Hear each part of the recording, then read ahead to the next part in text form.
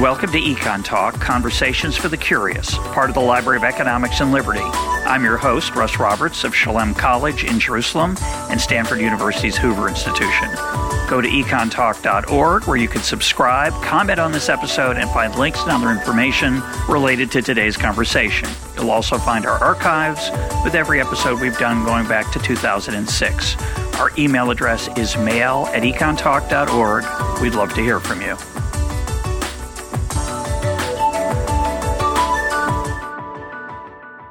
Today is March 23rd, 2022, and my guest is Duane Betts.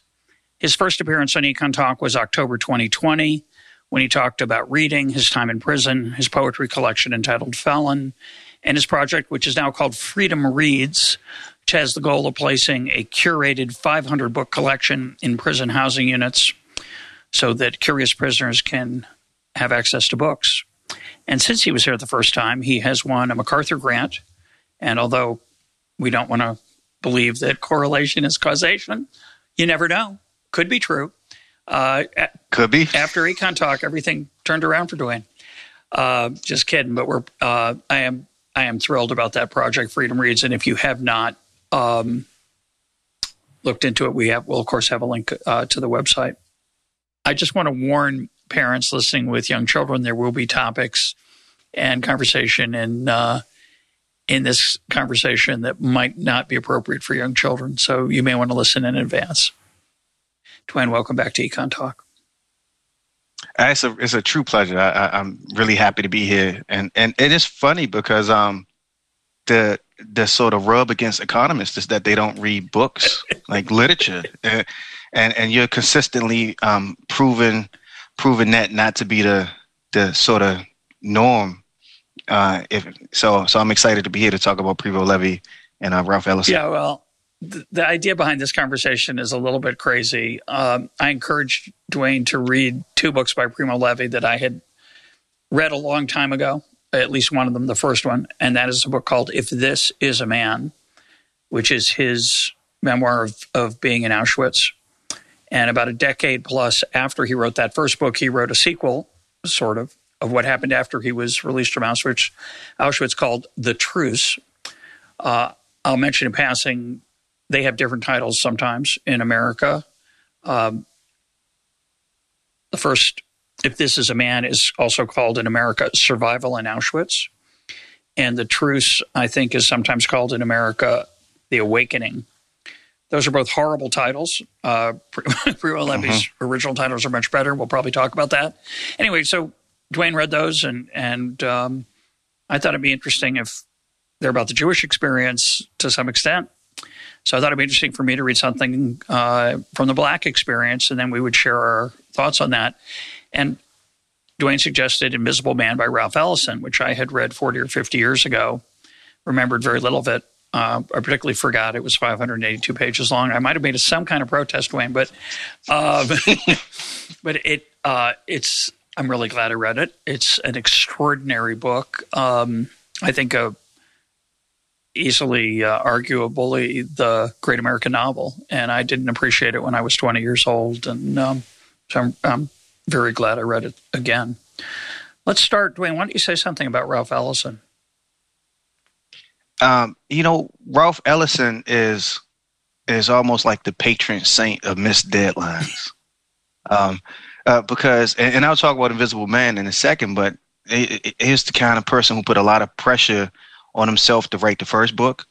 From Oklahoma, was a musician, but was just like a deeply curious individual. And he moves to New York to become a writer, and he builds these relationships with Langston Hughes, with Richard Wright, a series of deeply, deeply fascinating letters with Richard Wright, which arguably helped me understand better some of the parts of Invisible Man that made me cringe on the first read and the second read. But he would work on Invisible Man for years and years and years. And when it was finally released, interestingly enough, the prologue and the epilogue were written last, so it wasn't this notion of like he knew where he was going from the beginning. It's almost like an improvisational jazz riff. And I always thought about it as a coming of age story, but it might be better considered a picaresque than a coming of age story. And I stole that from somebody, but I think it might be better considered a picaresque because it is like sort of this his work trying to understand what it means to be American. And after that, he excelled as an essayist. He wrote Shadow and Act and Going to the Territory. And his second novel, Juneteenth, was never completed. But famously, as he was working on it and delayed, it was like the whole manuscript burned in the fire. And when he passed, he had 2,000 pages that sort of got coupled together into two different books. One was Juneteenth, and one was like 3 days before the shooting. And I think actually it's Invisible Man becomes the rare single book that I do think stands the test of time. And reading it this time, I recognize that it says things to me that I didn't notice the first time I read it, but also that I haven't necessarily heard other people say, which is like deeply fascinating, that I could find something in a book that not only did I not notice, but in listening to podcasts and reading reviews, like I hadn't noticed other people noticing. Yeah, a picaresque, I think, is a series of adventures that a character goes on, like almost a travelogue. It's a very peculiar book. It's not a normal novel at all. The character's personality is not, quote, normal. We get deep access to some of his inner thoughts, and he decides not to share a bunch of others. Let me say a little bit about Primo Levi. And I think the cocktail party word for a coming-of-age book is a Bildungsroman, which is good. I couldn't pronounce it. Well, neither can I, so that's my shot. But anyway, it could be handy in like a crossword puzzle. I don't know. Primo Levi was a chemist. He's Italian. He's deported to Auschwitz late in the war, I think 43, 44. He spends, I think, 11 months in the camp, survives, is as part of the liberation of the camp when the Russians come. And it's a searingly, if this is a man, is a searingly unemotional look at the human beings thrust together in the camp. It's really a powerful book. And then The Truce is about how he gets home, back to Italy from Auschwitz, which you think would take about a week, maybe, or a few days, but instead I think it takes 9 months. And it's a harrowing, heartbreaking book, also very funny in parts.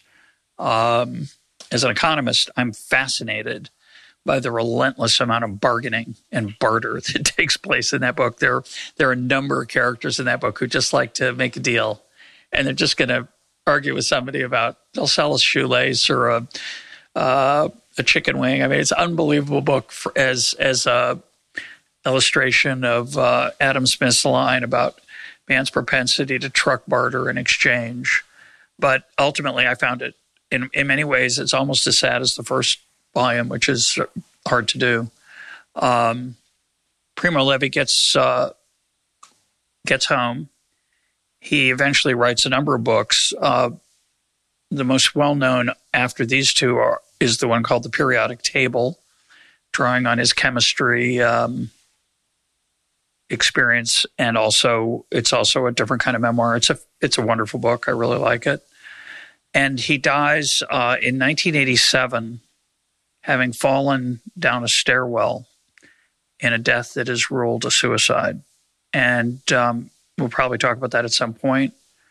There's quite a bit of evidence that it wasn't a suicide. But I just want to mention before we start that I think a lot of people have an emotional stake in it either being a suicide or not a suicide, as if somehow people argue that he let us down. He survived Auschwitz, but then he killed himself, and the Nazis got the final victory, some people will say. And I find that so horrifying and so disrespectful.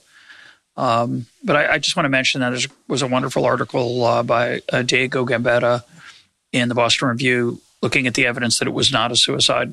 And readers can check that out for themselves. But the truth is, it's not important in many ways. Primo Levi is immortal, and these two books make him immortal.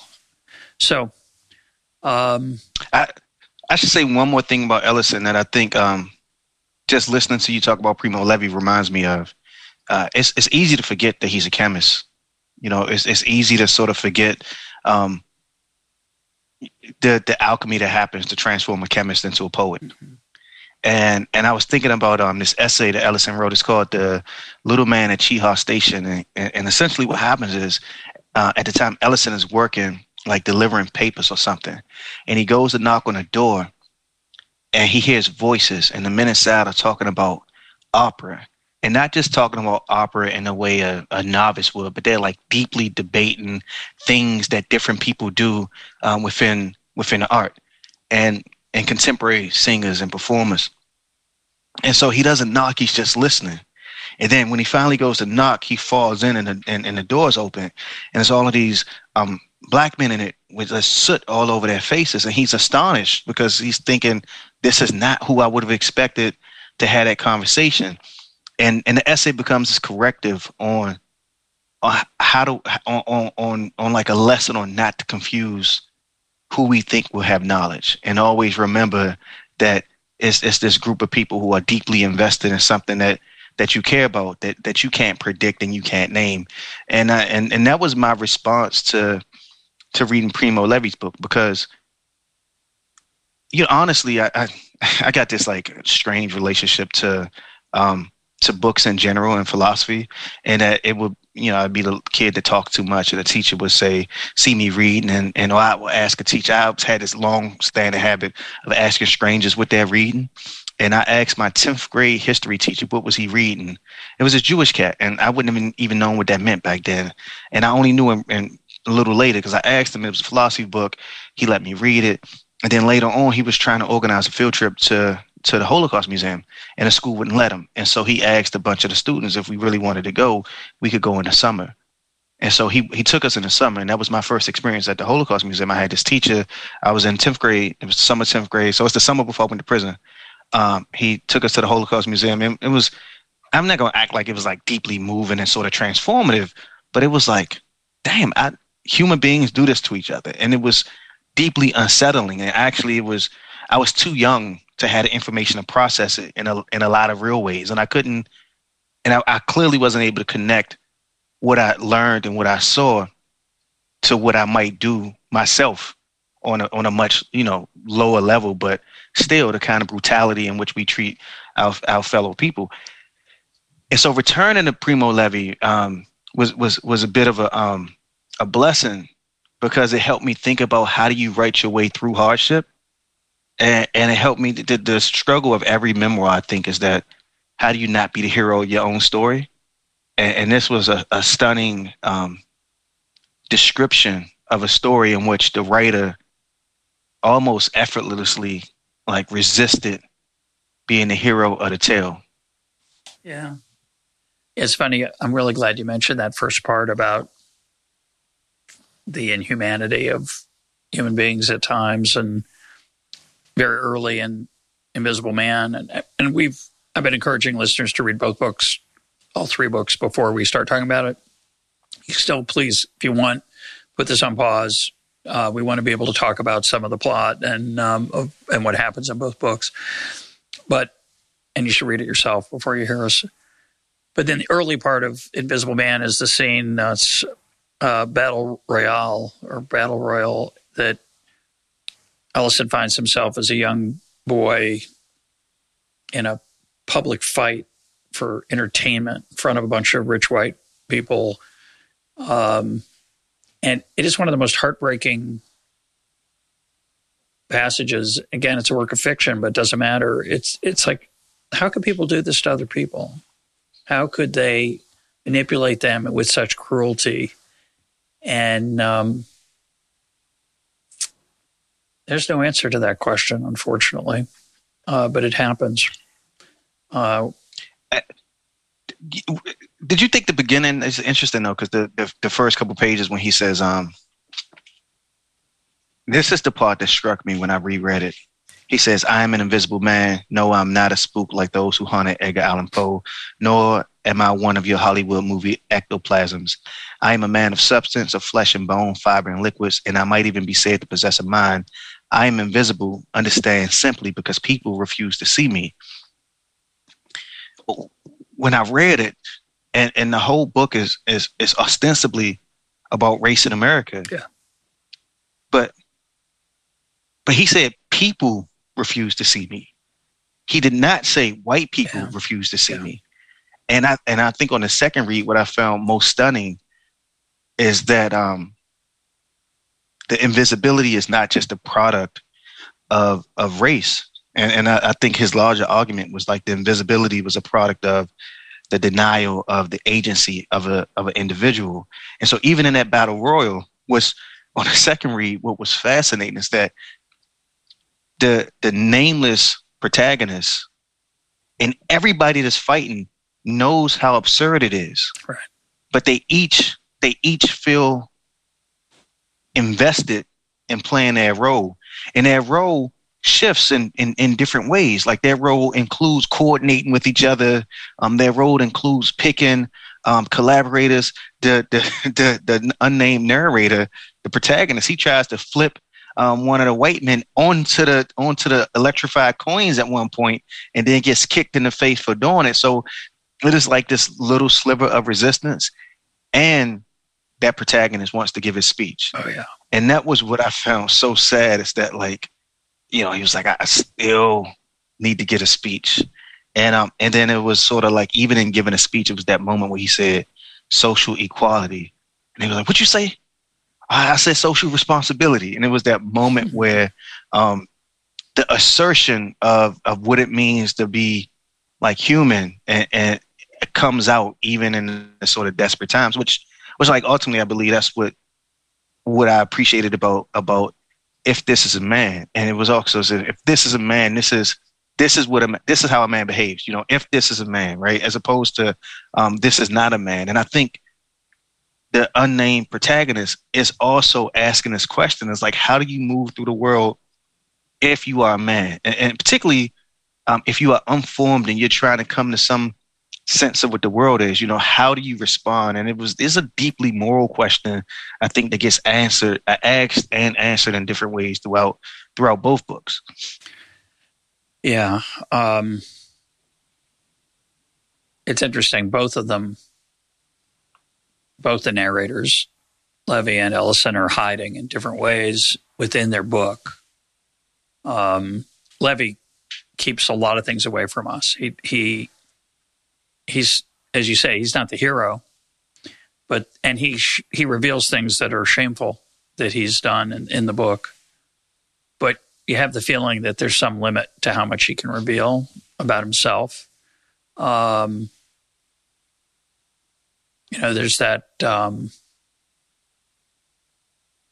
just don't want to miss this scene. There's a scene where he gets this incredibly great bit of good fortune. He gets to work in a lab because he knows a tiny amount of, not tiny, but he knows some chemistry relative to the project.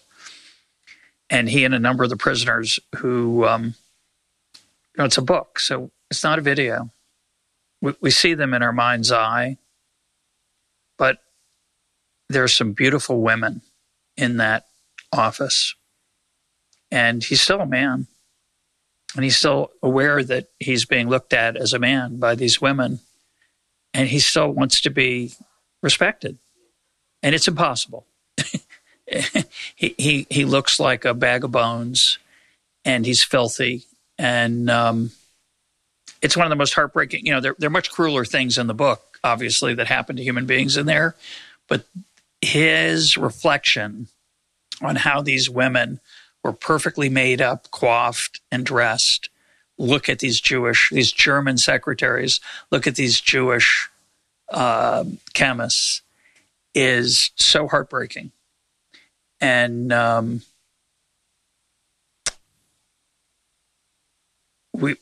he doesn't tell us everything about what he feels in those scenes, but he doesn't have to. And I feel like they're so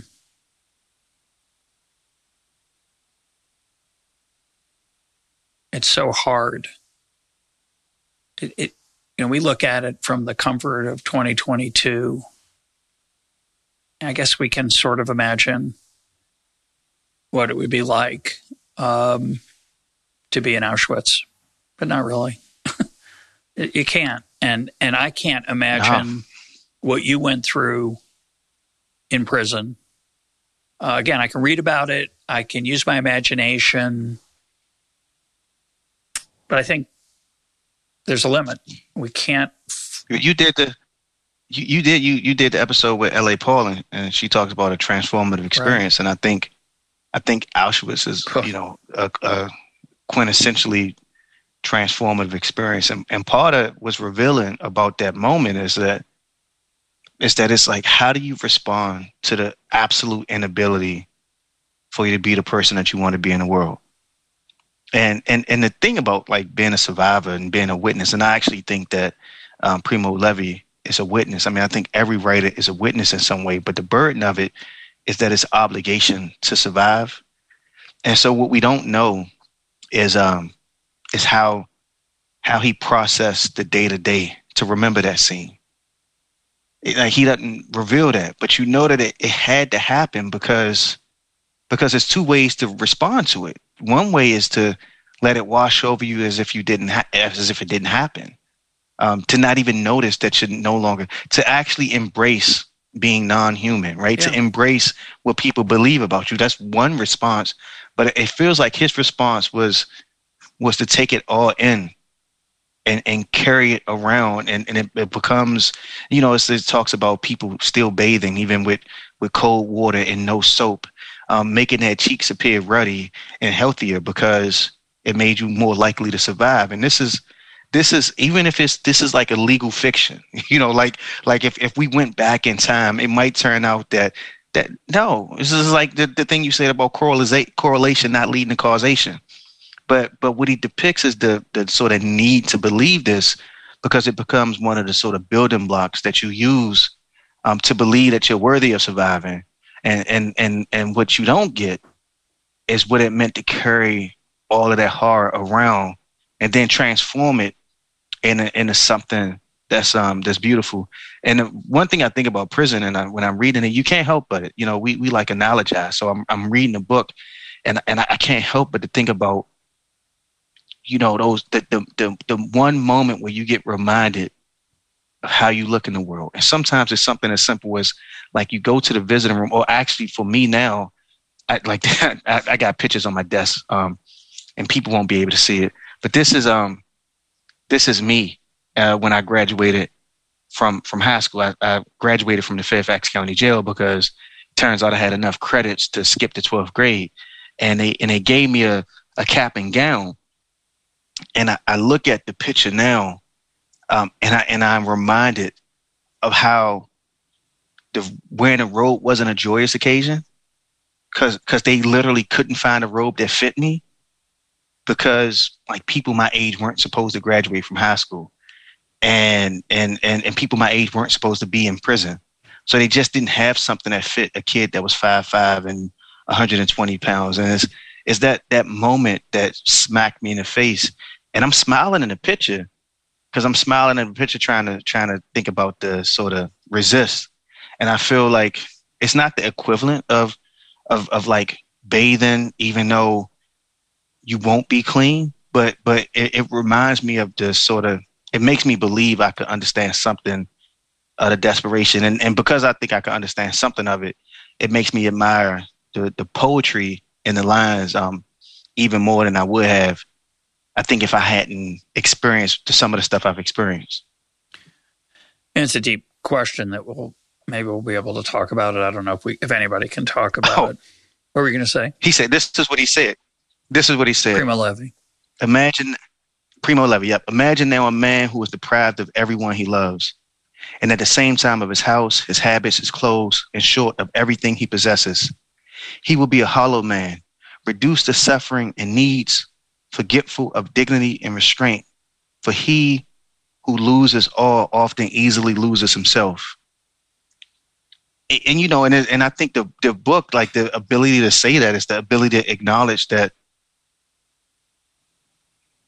being offended in that moment with those women is the insistence that I haven't lost all. You know, I haven't lost the desire to be a man amongst women. You know, I haven't lost the ability to recognize the shame that others should feel for condoning sort of this set of circumstances. And you're reading that and you think, oh, because you're reading it in 2022, and I remember thinking, oh, surely those women must have felt sorry for him, and they didn't feel sorry for him. They didn't see a human being, they saw an animal. And yeah, that's the, I think it's true of, I feel like it's funny, I have no right to talk about it, but I'd like, if you want to hear from you a little bit about the Black experience that Ellison's channeling. I mean, the book is so freaking timely. It's so sad how timely it is. There's an Eric Garner moment in the book where a man is simply selling something on the street that's not technically legal, and gets shot down in cold blood by a policeman. Eric Garner got strangled, suffocated. He did something wrong, but he did something wrong. Didn't deserve death. And there's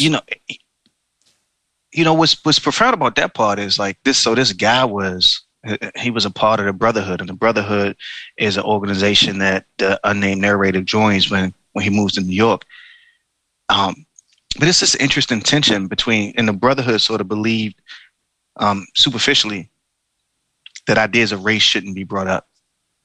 And they had Black and white members, and they would really consistently ask the Black members to sort of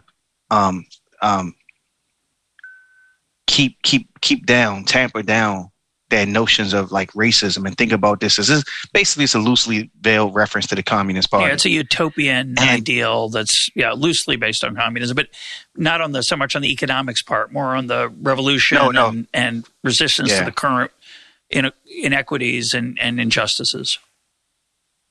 And what's profound about it is, so this guy was the guy who gets murdered by the police. I keep wanting to call him Clifton, but it is. But I'm not sure if that.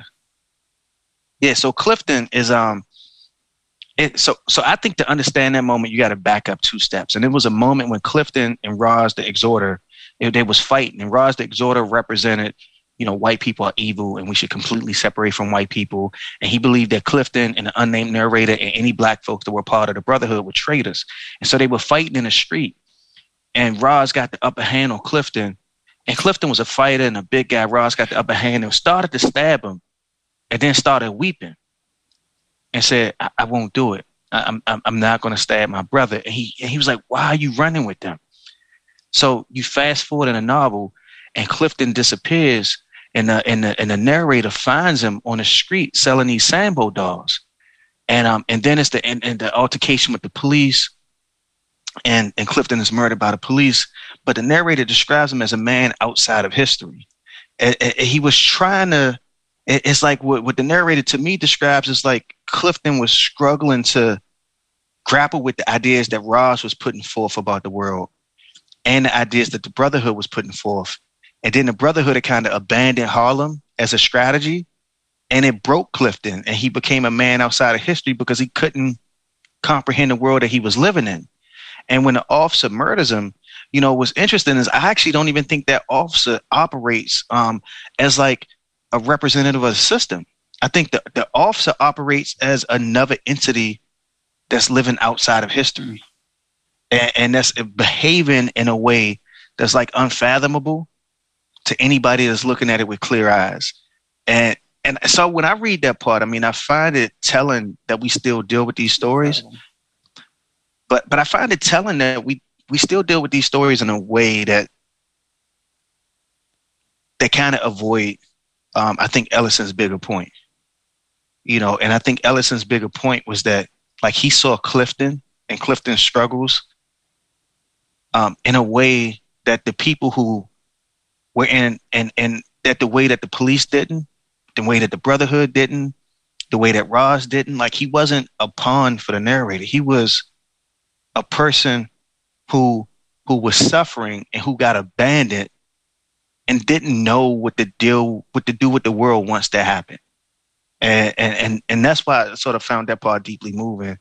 But you know, I think Ellison is saying something so radically different about race in America than people first think. I was really like turned off by the True Blood scene at first, because I kept thinking that like he was creating these archetypes and that this is how he wanted people to read black sharecroppers, and that he wanted us to juxtapose the black sharecropper with the college students, and then I realized that in the grotesqueness of that narrative, he was asserting the right for he said that he in a letter to Wright, he said that novelists, that fiction writers don't go far enough. They aren't ambitious enough even in their absurdities. And I think what he was trying to do with that is make a bigger point and to challenge readers to see the bigger point. Because True Blood says, you know what's messed up? Is I do the worst thing a man could ever do. And I get more support from white folks than I ever got in my life. I mean, if I had been supported in that way, we would have never been laying in the cold on the floor in the first place. And so I think to me, like, that scene is challenging. But then the other scenes that are challenging is how Ellison insists on noticing the people that we don't notice. And I think that's what Levy does too. Like, Ellison insists on, when he goes to New York, what is the first thing that makes him become an orator, a speaker? It's a couple being evicted. And his impulse to speak is both because he sees the couple being evicted as two elderly black folks being thrown out on the street, but also he wants to prevent the crowd from doing something that will lead to their death. You know, and who saves him when he leaves the sort of his first job, and you know, he's like, he got hurt on a job and they just left him out on the streets and he's stumbling through the streets. It's this woman, Mary, and he sees her and he describes her in such a way in which, like, she comes to life. I think that he animates these individuals, these Harlemites, these people in the community, even the vets, in a way that like demands that to be the center of how you think about Black life and how you think about American life. And maybe at least as much as many of the conflicts animate the novel. You know, many of the sort of tensions animate the novel, and the tensions that still exist. I would argue that Ellison probably would say the Clifton's murder wasn't the most significant thing about Clifton's life at all. You know, the most significant thing about Clifton's life was the way the people abandoned Harlem. And he was trying to fight for Harlem and fight for Harlem in a way that was actually trying to get justice for everybody. I think he would say the most significant thing was what happens when you abandon people. Well, the humanity of those characters, like you say, I think in both books is, it's a great lesson for life in general. The idea that, look around you. There's so many people that people don't pay any attention to. And we talk a lot in this program about the Adam Smith line that man naturally desires not only to be loved, but to be lovely. There's so many unloved people. Again, not just emotionally unloved, but they don't get respected, admired, praised. They're invisible. They're hidden. And we all can look around us and see those people. And I like to think maybe it's naive, maybe it's romantic, maybe it's an excuse. I like to think noticing matters and counts. I mean, there are things better than noticing, but noticing's pretty good. And saying hello to those folks in an honest way, not in a pro forma way, ask them how they're doing. Paying any kind of attention to those people that are neglected, that don't fit in. I think it's a supremely good deed that we often fail to enact. It's uncomfortable, right? Those people are invisible. The tragedy, of course, is that they make themselves invisible after a while. They're so used to not being seen, they just kind of shrink into the woodwork, into the wallpaper, into the fabric of the world. And you feel funny sometimes reaching out to them because they don't make it easy for you. They're used to being unseen. Yeah, I think. But you have to. I think the writer. Yeah, I think the writer. I mean, I think Primo Levi is like, he tells these stories about others to make us see them in a way to push against that.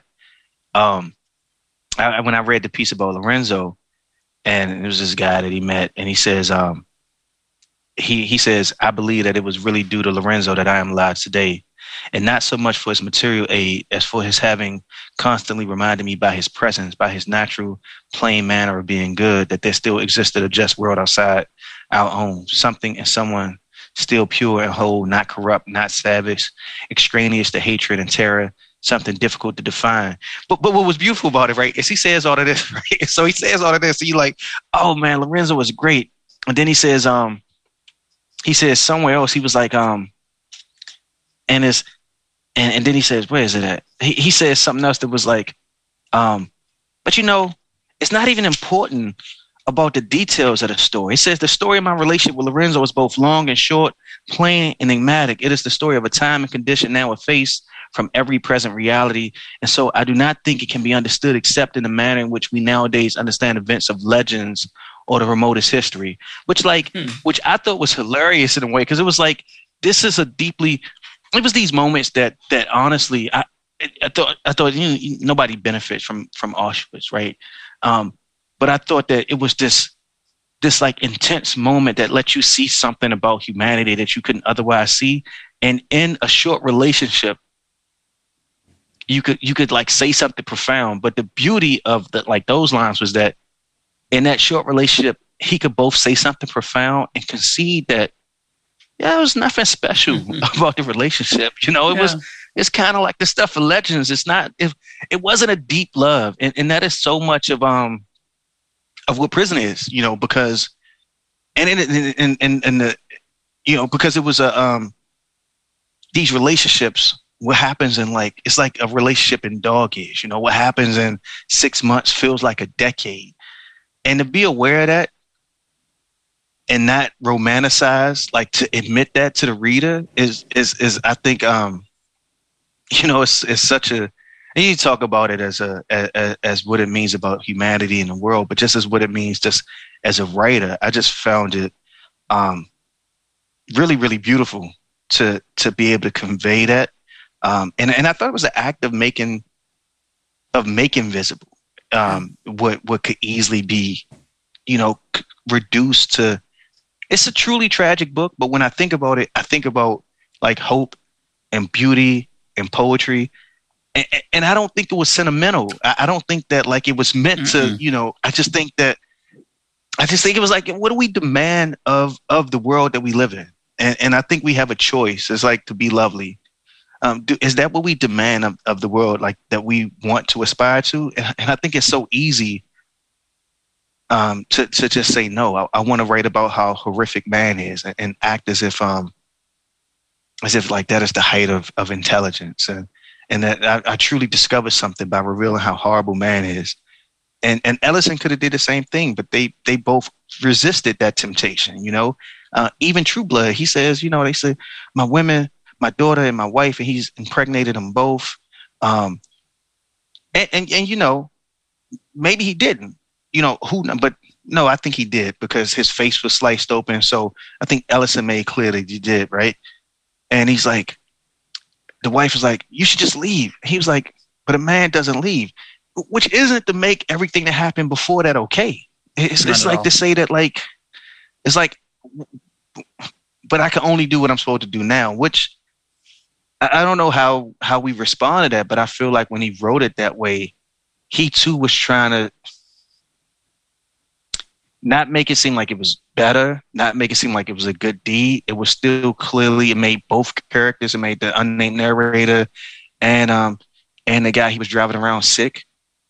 But I think it was still him saying that I represent people in prison who've done horrible things. And I felt like you read that passage and one of the things you walk away with is Ellison suggesting that after the worst, you can maybe never redeem yourself, but reach towards what you imagine is redemption, which I think is It's a hard thing to talk about, you know.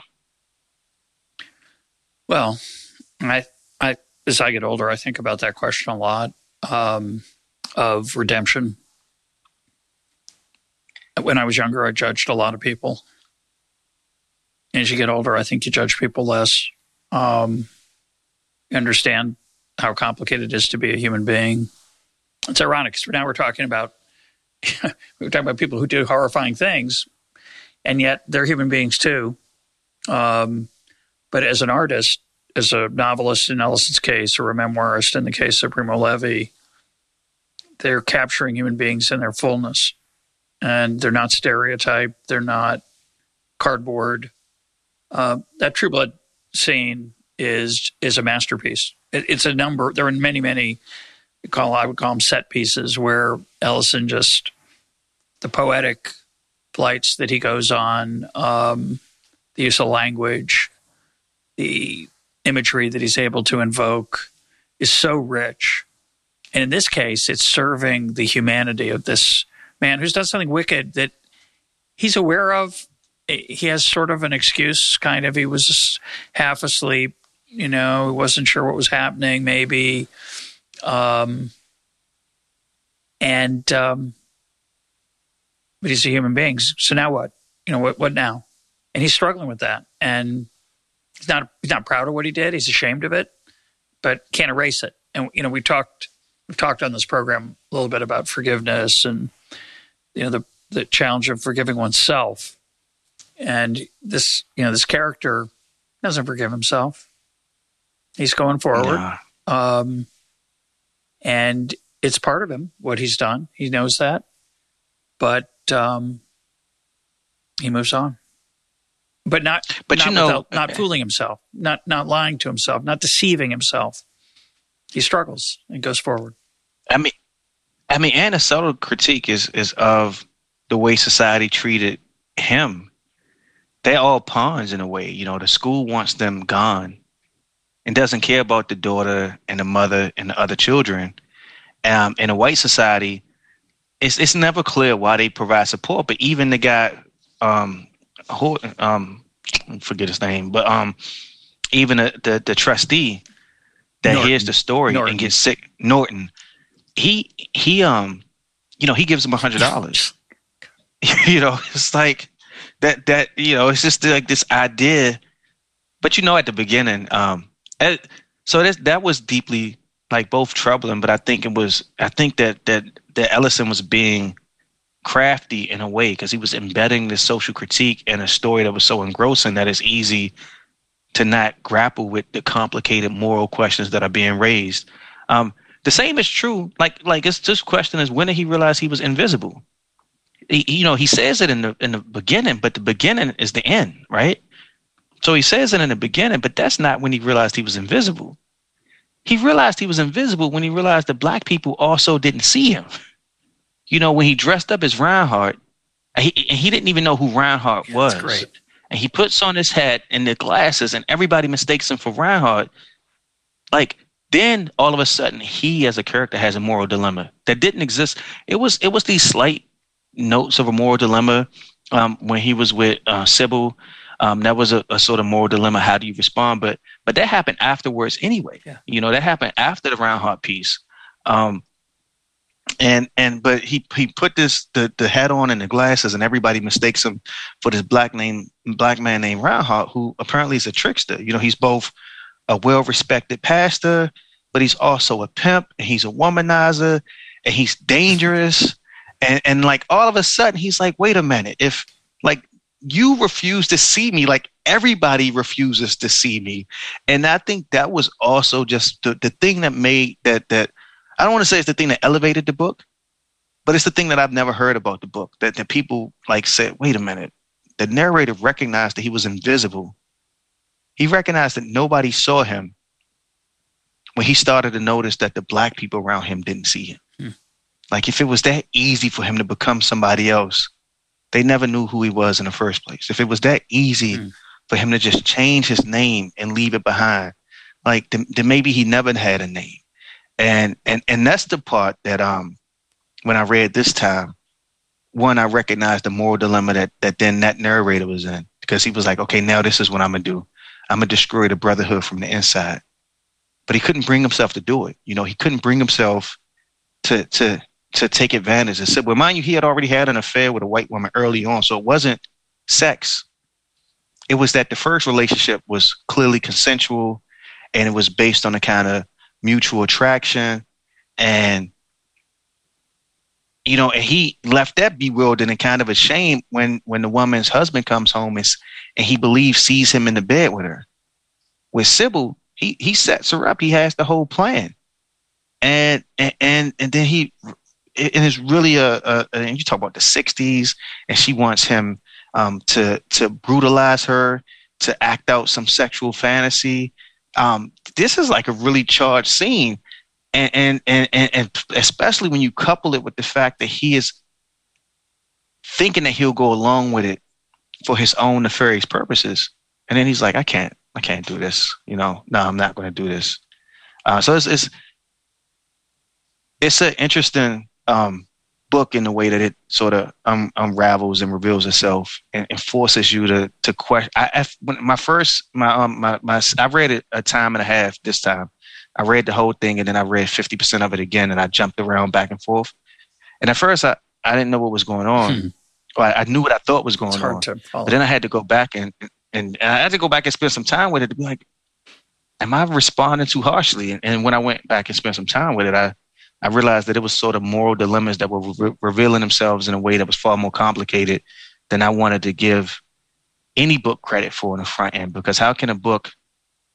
Because, you know, he doesn't end underground. Correct. He ends like, I got to go back. You know, I got to go back out in the world. It's almost like truce. The truce is next. Right. You know, how do you go home after all of this knowledge? But we don't get it from him. So what you're saying reminds me of, I hadn't thought about it, but the first part of the book is just so unrelentingly depressing. In Invisible Man, everything goes wrong for this kid, and it's horrible, and he's abused in all kinds of ways, treated unfairly by blacks, by whites. And he finally gets what seems to be a good piece of good luck. The Brotherhood singles him out. Brother Jack sees him and goes, oh, you've got potential. And I don't know about you, Dwayne, but reading it, I'm thinking, and I'm not a communist.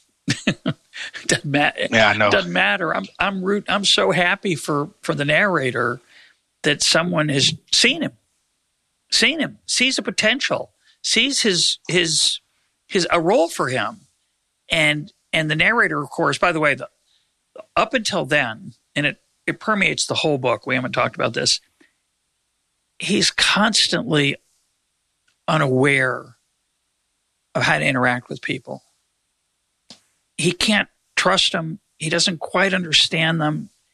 He's always in the dark, and it's heartbreaking, right? We're rooting for him most of the time, and he's clueless, right? And what's brilliant about Ellison is that we can see who's trustable and who isn't. You know, we can see it, but the narrator is always lost, especially when it comes to New York. He's this kid from Alabama, and he's in New York. Of course, this is a challenge for anybody of any race, but especially for this poor black kid from Alabama who's just been brutalized emotionally by people he used to respect and trust. And he doesn't know who to turn to. And so finally, there's somebody who sees him as a person of potential, someone who can grow, someone who could achieve something, and you get excited for him. And of course, deep down, I guess in the back of my mind, I probably would have told you I don't think it's going to turn out well, but I didn't want anyone to think about it. I'm rooting for him so hard, and of course, Jack's a horrible person. He's an objectifier. He sees the narrator as an object to be used rather than a human being to be treated as a human being. And it's the treatment of the inhumanity all around him is universal. But the race part, it's ironic. I think it's true of Levy also. Be curious in reaction. It's very particular. right? Primo Levi is a Jew, and the Nazis wanted to kill every Jew. And the narrator of Invisible Man is a black man. It could have been a story about a poor white kid who tried to go to New York. He'd have a lot of unpleasant experiences also. You could write it that way. But his blackness, especially the tension between the social activism of Ross, the exhorter, who is a black nationalist, and the brother, which is this idea of universal colorblind justice, makes it so much more powerful. And even though I can't fully relate to it, the book makes me try. And but it's also what he wanted, though, because what he wanted. So what he wanted from Roz, the narrator, the unnamed narrator, what he wanted from Roz and what he wanted from the Brotherhood was really the same thing. Remember at the end when the riot is going on, and you know, you saw some of the profound ways that race operated throughout the book. Whether it was when he was working at the factory and he said, how do you make the perfect white paint? 3 drops of black. It was like, you know, it was a lot of like these subtle. Yeah. And so like you saw this tension that was rooted in race, and it was so rooted in race that the internal racial conflicts became absurd to the narrator. But for us reading it, it was very real. It was like the person who was used to break the union foreman, you know, or it was the Brotherhood using Clifton and using a narrator to break the power and influence of Roz the Exhorter. But what the narrator wanted was something different. Like he wanted to recognize the really particular problems of Harlem and address them and confront them along racial lines, not to pretend like the racial lines didn't exist, but to confront them along racial lines, but imagine that there was some unified way to do so, that you didn't have to be a nationalist organization to care about issues amongst black folks. And he would tell Jack, but we can't abandon them. We can't leave them. And like, interestingly enough, when he went uptown and he was working on the women's issues, you know, he did the same thing. And so I feel like what Ellison wanted, what I walk away believing, and it's that the hope in it is that the narrator believed that it was something possible in terms of justice that you could get without colorblind notions of how injustice operate. And so that's the, you know, the thread. And I think that's the thread that remained even at the end when it was the riot going on. And at first he was he was in it. He was like, this is a riot for Clifton. And then he realized it wasn't a riot for Clifton. It was a riot for the accumulation of indignities, right? But he also realized that the guy beside him had a gun with 1 bullet. That you're going to die. Like, you're outmanned here. This is not an effective way to try to create change. And that becomes the center of, you know, and I think Ellison is like, when Roz the Exhorter becomes Roz the Baraka, it is about the futility of certain kinds of nationalism and how you end up, you know, you could say it's like Frantz Fanon talking about how you become the oppressors, like how you end up eating yourself. And because, you know, Roz the Exhorter becomes Roz the Destroyer and is now suddenly willing to kill the unnamed narrator and is launching a spear at him.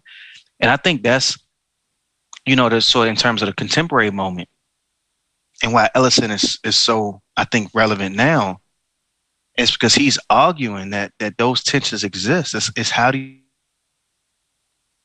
you shape out how to reimagine America, how to reform America, how to make America better.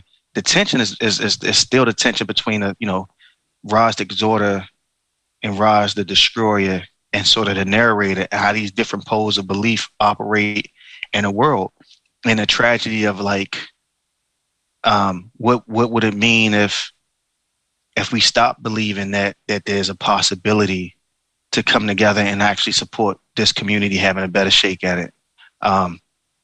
So I don't know. I mean, I was troubled on the second reading of the book because I realized you don't think idea books should keep mattering.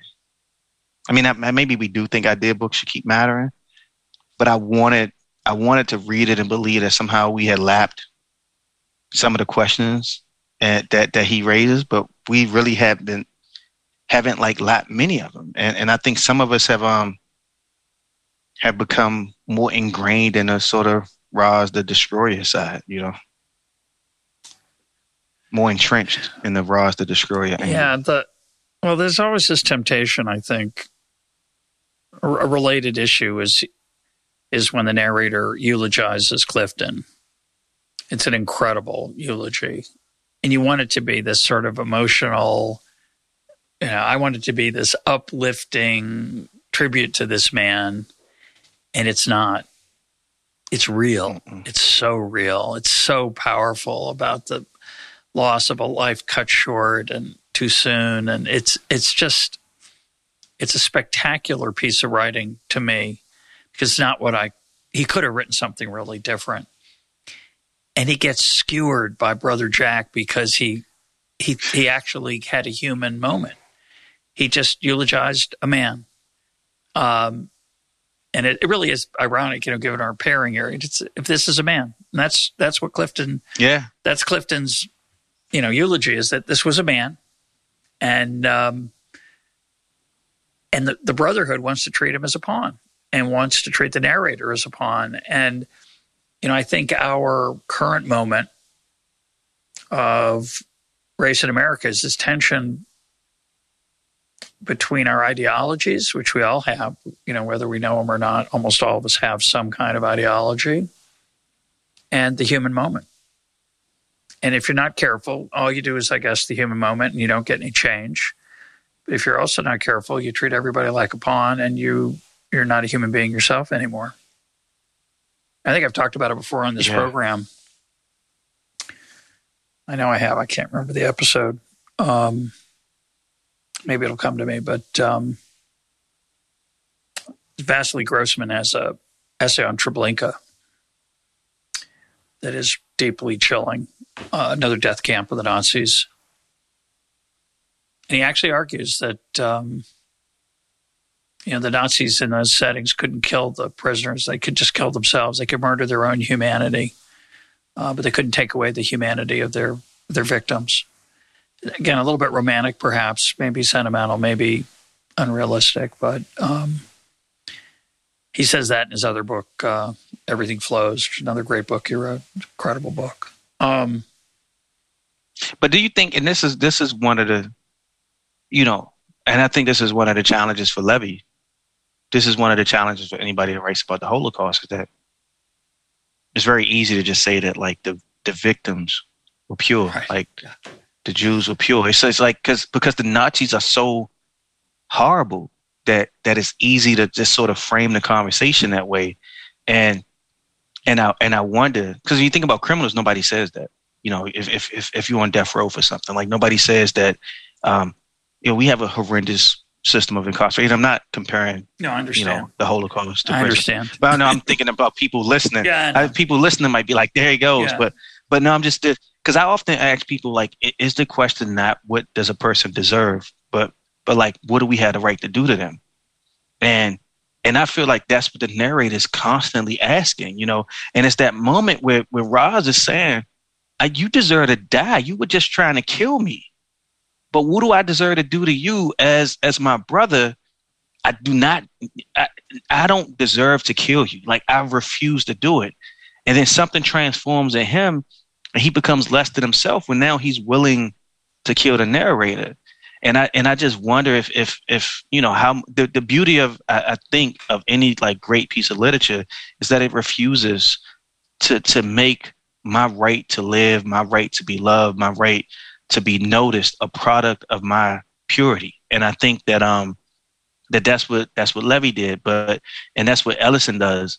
But, like, frequently in the popular conversation, our ideologies force us to assert the purity of our roles, of our positions, because it is that purity that justifies doing anything, you know, rhetorically, or sometimes actually physically, to defeat the other side, you know?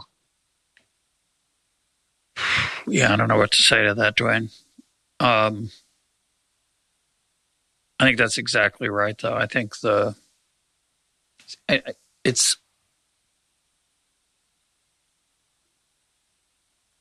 I think about, there's a concept in the Holocaust literature, and here in Israel, the righteous Gentile. And the Jewish community honors righteous Gentiles. They're very formal, honorific. It means that during the Holocaust, you sheltered Jews or you took risks and saved Jewish lives. If you go to Yad Vashem, which is the museum here, the Holocaust Museum here in Israel, these people get named. There's an honor roll for these folks. And it's hard to think about whether the list is long or short. Like, if I were a non-Jew in Germany, Poland, Hungary, Italy, would I have sheltered a Jew, endangered my own family? I mean, how could anyone do that? Yet they did. And then you could ask, how could anyone not do it? But of course, most people can't. There's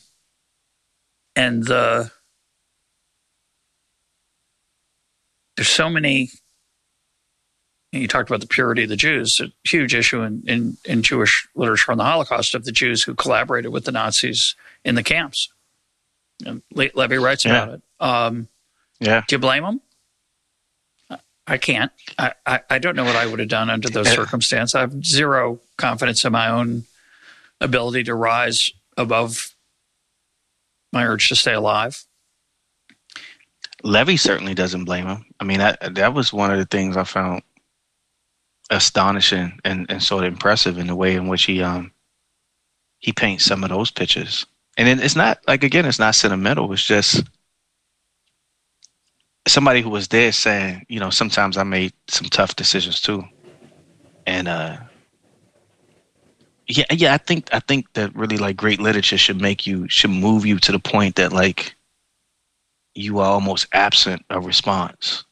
And I do think and some of them take more thought to get you there. I think Levy's, like, it just cuts to the quick based on the subject matter, based on the writing. I mean, it really is just, like, so charged that you approach the page, and it's hard. And I've read other books that, we sent 1,500 copies of Frankel's book, Man's Search for Meaning. But even in the title, it's a good book. Some of it, the first half, I think, is lovely, right? And still, though, it's moments that like reach to, I think, the best moments of Levy, right? But as a whole, I stopped reading it. And it's not that I stopped reading it because I didn't think it was good anymore. I stopped reading it because it became, towards the second half of the book, it became just not the same thing. And so it's not that you guarantee to do the thing because you take on the subject matter. And I think this is what I mean. That, like, the book moves you to a point where you see yourself you see something of who you aspire to be and something of who you aspire not to be within the pages. And I think that's when a book really, really does something for you. It becomes less about informing you and exposing you to a world that you hadn't seen, but it becomes about, in a really private way, bringing you into that world. And I think that's what Ellison does. And the beauty of it, the strength of it, the craft of it is when it tells that story about the man who was locked up for 19 years and he escaped, and he gives him that leg iron. Oh God. Incredible. And then because he doesn't want to make it easy, he has another black man come into his office, like, what's that you got on your desk? You shouldn't show people that. You shouldn't make people remember that. And the narrator didn't want it, actually. He only took it because he thought he planned on throwing it away. And it was almost like Ellison showed us the narrator being educated in such a way that we became educated about what it means to sort of hold on to history. And all of a sudden, I didn't know who I was in that story. Right. I didn't know if I was the person that wanted to hide my past. Yeah. I didn't know if I was the person that escaped from prison, or if I was the person that just accepted something because I didn't know how to reject it. And I think that's what, but I was there. I was actually all of those three at various moments. And so it's, this is why, my wife told me I can't go back to college. But this is why, even in my moments of wanting to be an economist, of wanting to sort of like deeply understand markets and ask myself, can you be an economist and think about the world without being so entrenched in numbers?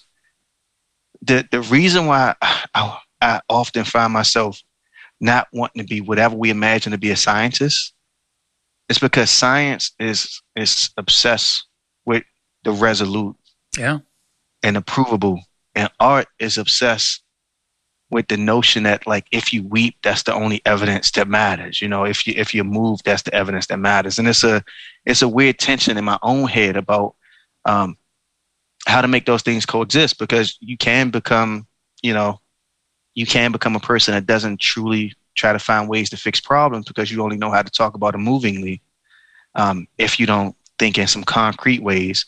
But the narrator was doing both. He was giving the speech for Clifton and also organizing. And so I think in that way, the narrator was believing that you could do both, and you could do both premised on the idea that that notion of universalism can exist without ignoring the fissures of race and without ignoring the realities of race, which I think is something that's deeply important for me to believe as a increasingly, I'm like 41 with children. It's something really different to be 20 and not feel like you got a stake and responsibility in your community. But now I feel like I should be doing, like, at the very least, I mean, I do vote, but it's like at this moment, you feel like at the very least, if you see somebody being evicted, you shouldn't just walk past them on the street and not notice that this is a whole life that's strewn on the sidewalk. And that's Invisible Man making me think that. And so, I don't know. Well, you're not alone. There's at least one economist who has that tension between the resolved and the ambiguity. I think it's something I think about all the time, right? A lot of people, especially being the president of a college that's devoted to the great ideas of Western Jewish thought. I mean, come on, you got science, or what about biology, computer science, engineering? Let's do stuff. All that art, literature, and philosophy do is they make you weep. But I think they also make you wise, if you're lucky and if the art's good. And I think that three-headed moment you had, three-hearted, I guess a better phrase, of feeling like the person who wants to hide his past, the person who wants to remember the past, the person who wants to emotionally cope with it and try to make it part of who that the person is. I mean, all of that should be who you are as a full human being. You don't want to be a cardboard character. It's a huge issue here in Israel about the Holocaust. It has been since the establishment of the state in 1948, right? Here you have these Holocaust victims who are small and ineffectual. It's one way to summarize them. They are victims.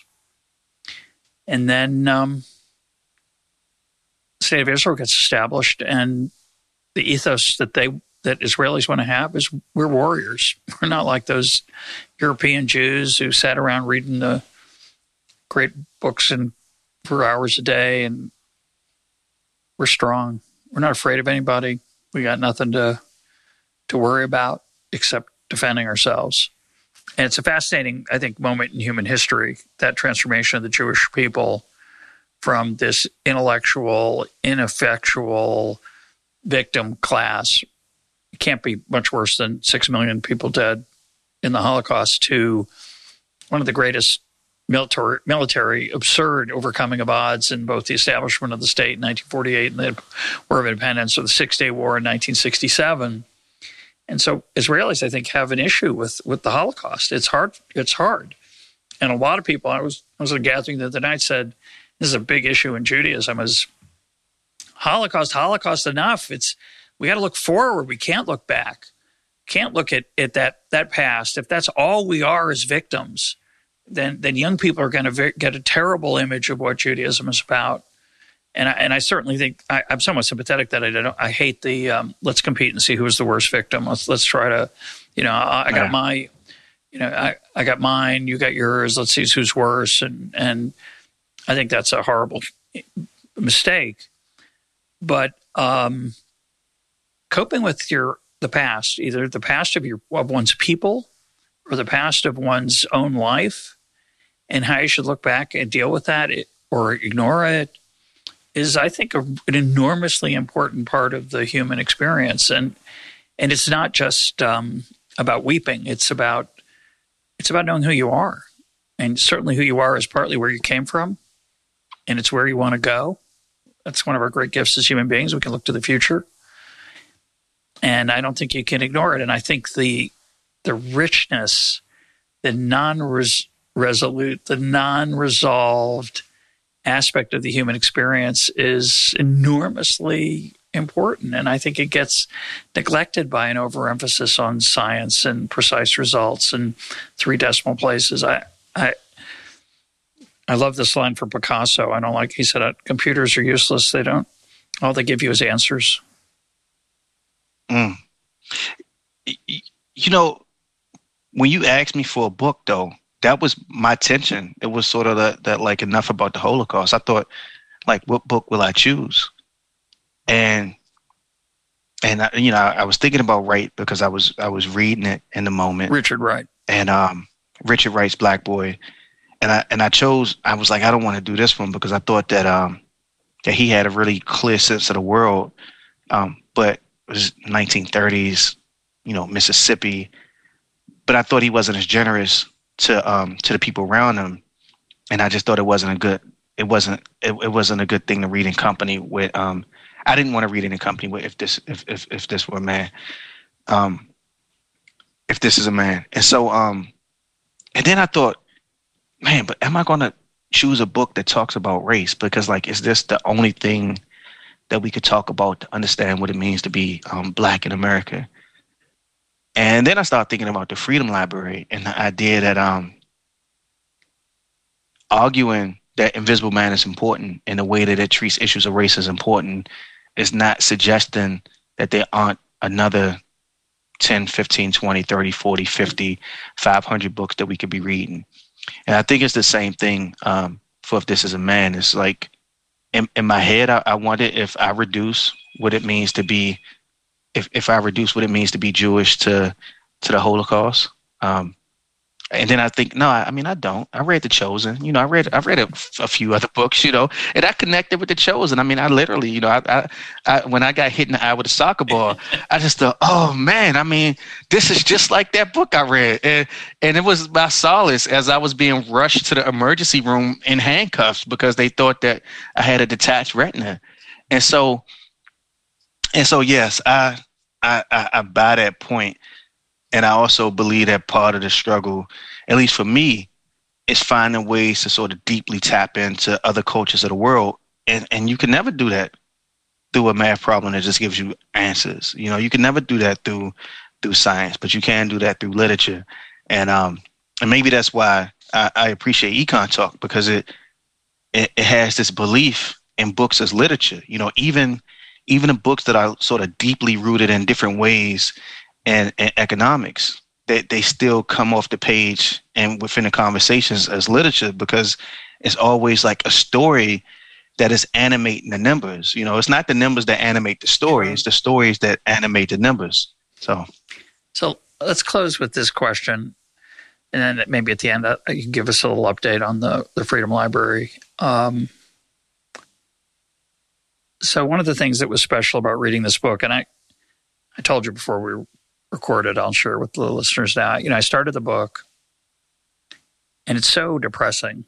The first couple hundred pages, I'm thinking, just everything goes wrong for the narrator. It's unfair. It's literally unfair. It's like too much. And I'm thinking, why did I agree to read this? It's just depressing. I get it.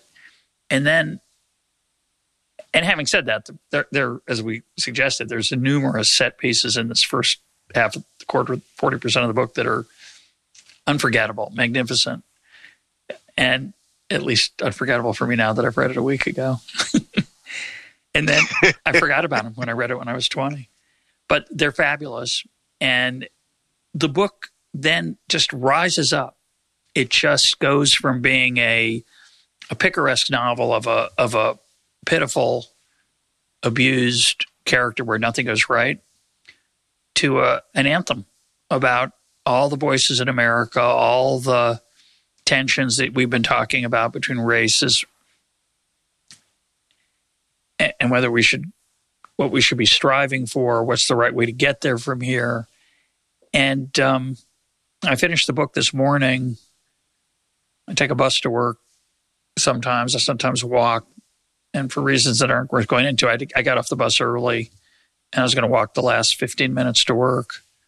I just stood there and read the last 15 pages on the sidewalk, standing on my phone. And it just filled me up. It was, it's really an incredible experience. But part of this fun's not the right word, part of the emotional kick of reading this book as a 67-year-old instead of a 20-year-old was reading it with you. So I had you over my shoulder. And of course, I have to wonder, how, I can't read this book the way you read it.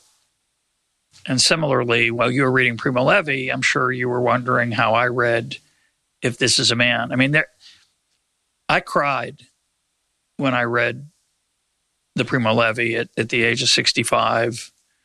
I'd read it as a kid, and I cried. There's one line, I'm not going to say what it is, but there's a line in the Truce of all, compared to, the two books you would have picked, usually If This Is a Man, but in the Truce, there's a line that just broke my heart.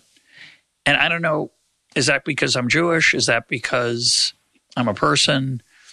But I'm sure when you're reading those two books by Primo Levi, you're reading them a little bit with me over your shoulder. And so it made it much more special for me to read it alongside you. I didn't know you were going to go back and reread Invisible Man. That makes it even sweeter. But to read these three books together with our different backgrounds and our different emotional responses, because you're black and I'm a Jew, but it doesn't matter. We're just two different people. Going to read them differently no matter what. But it just made it was exhilarating in many ways. So I'm grateful to you for it, and really appreciate that you agreed to talk about it on the air. Yeah, I was when you suggested Primo Levi, the book is falling apart. It came to me, and it's one of those books that like you might get a bad copy to buy it because it's both of the books together, and it was falling apart. But it became a whole experience. The pages were falling apart, but the ideas were so cohesive that they was just sort of becoming a part of my life and a part of my conversation. And I'm telling people about Levi. I got this habit of telling people about things as if they hadn't read it before. And I got a bunch of Jewish friends, and I'm like, "Yo, you read Primo Levi?" And I got a bunch of friends who hadn't read it, and I'm talking about this is the book that'll make you think about like prison in a different way, which is not the thing that you expect somebody to say about Levi. But I thought that I was reading it with you over my shoulder, but also I was reading it with you telling me that it would help me understand something of the Jewish experience, and then astonished in the way in which it reminded me how literature helps you understand something about like your everyday active experience of trying to be a human being worthy of being loved in the world. And when you suggested that I suggest a book to you, one of the struggles was figuring out what book it was. And then I chose Invisible Man, and then I was afraid that it was like the cliche choice. And I knew I hadn't read it since I was like 16 or 17. And I actually didn't remember much of it also. And it's weird because it's the kind of book that matters when you read it and you talk about it. The narrator, I don't know if he changes much from the first page to the last page. I think the narrator starts out saying, "But why would I lie to Mr. Norton?" And I don't think it's like, why would I lie to this white man? I think it's like, you don't lie to people. I mean, and so he ends the book at that same sort of innocence. And so, it's horrific because at the first parts of the book, you think this would just be better for him if he distrusted everybody. And when he takes on the Reinhardt persona, he starts to think this would be better for everybody if I distrusted everybody and was just manipulative. And then he abandons that, and reading it the second time made me believe, that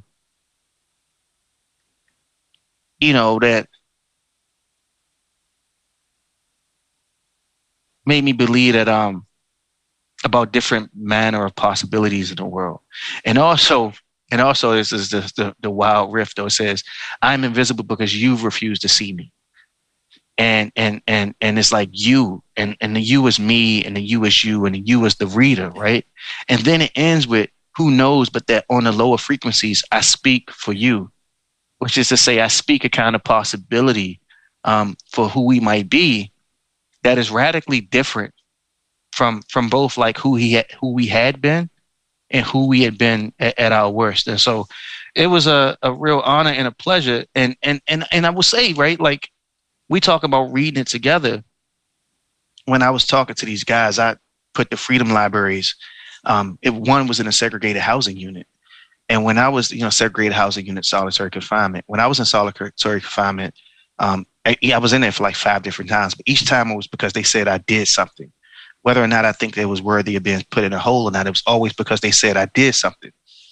And so when the prison said, well, you put one in solitary, I thought, yeah. And I thought it was for people like me who had ostensibly done something to get put in a hole.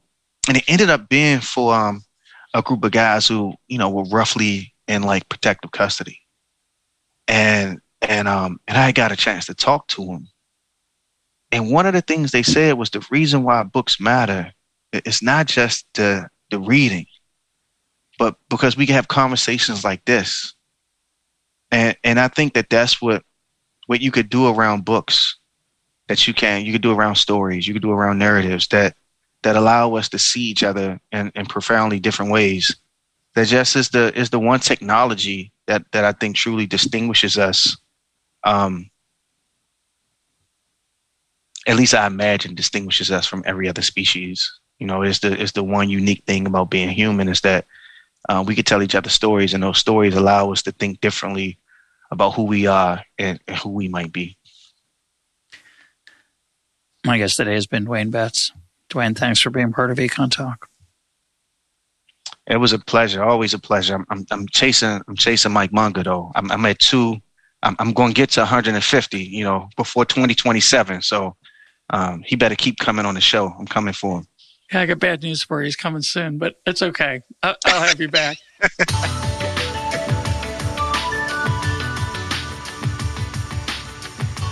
This is Econ Talk, part of the Library of Economics and Liberty. For more Econ Talk, go to econtalk.org, where you can also comment on today's podcast and find links and readings related to today's conversation. The sound engineer for Econ Talk is Rich Goyette. I'm your host, Russ Roberts. Thanks for listening. Talk to you on Monday.